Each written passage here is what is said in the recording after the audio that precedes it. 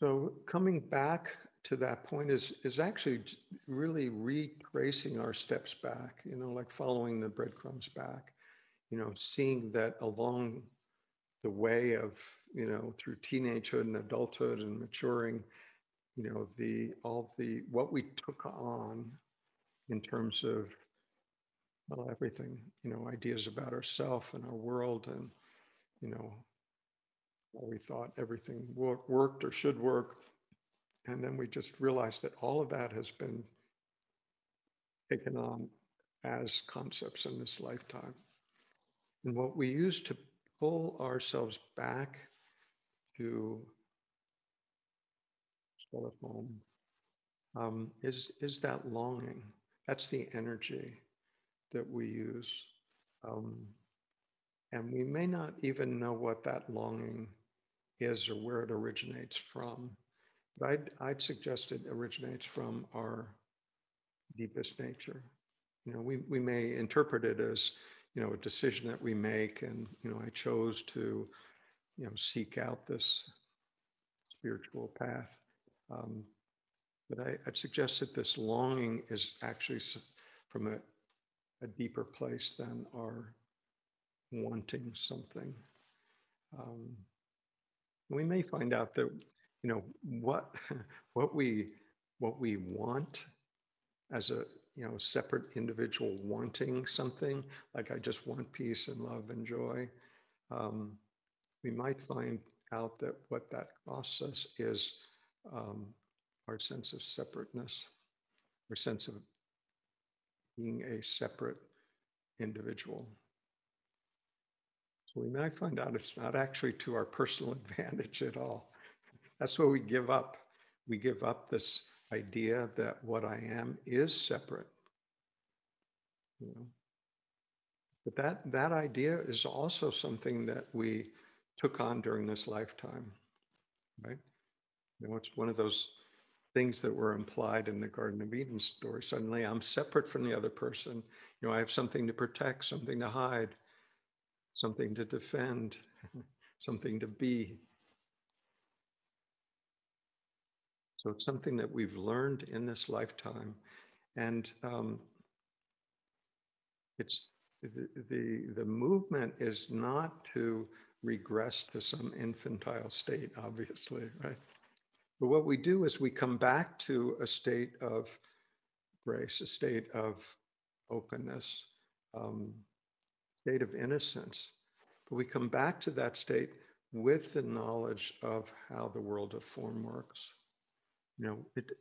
We can still function. We don't lose that ability to function in the world, but we can see that the movement to gain pleasure for us as a separate self is not in congruence with what we discover the actual reality to be, that we are not separate from the other, and therefore this movement to dominate another person, control another person, get what we want from another person, all of that movement is not in accordance with what we find out to be true. Am I limited to this physical form? Nothing before, nothing after? Or is there another possibility? Finding out the answers to life's deepest questions is the possibility. And that, we can use that as sort of a personal motivation, and we can, go down this road of discovery, thinking that we're doing it out of a personal desire, personal sense of will. But what we discover is that ultimately is that it's not actually personal. It's intimate. It's not other than us, but it's not personal because it is one. It's not many. It's not many awarenesses. It's a miracle is that there's even one.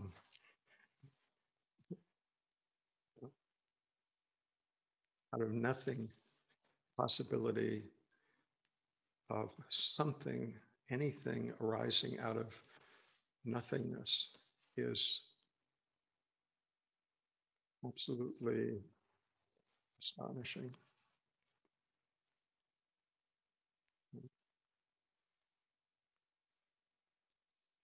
So we find out that it's not actually about us as separate individuals, mainly because we are not separate individuals.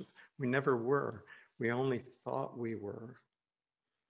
We actually never left the state of grace. We only imagined that we did. We only had ideas that convinced us that we were apart from it. But in actuality, we never were. That statement isn't of much use if our sense of it is that, yes, I am. I feel separate. I feel alienated from the world around me. So this coming home, so it's been described by some people as having come home after a long, arduous journey, sitting in your most comfortable chair and putting your feet up in front of the fire, being warmed by the fire and by God's love.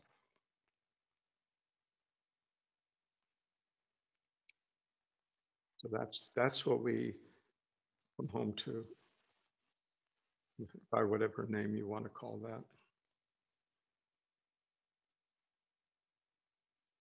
So this journey is the fulfillment of that quest, that journey back to where we never left.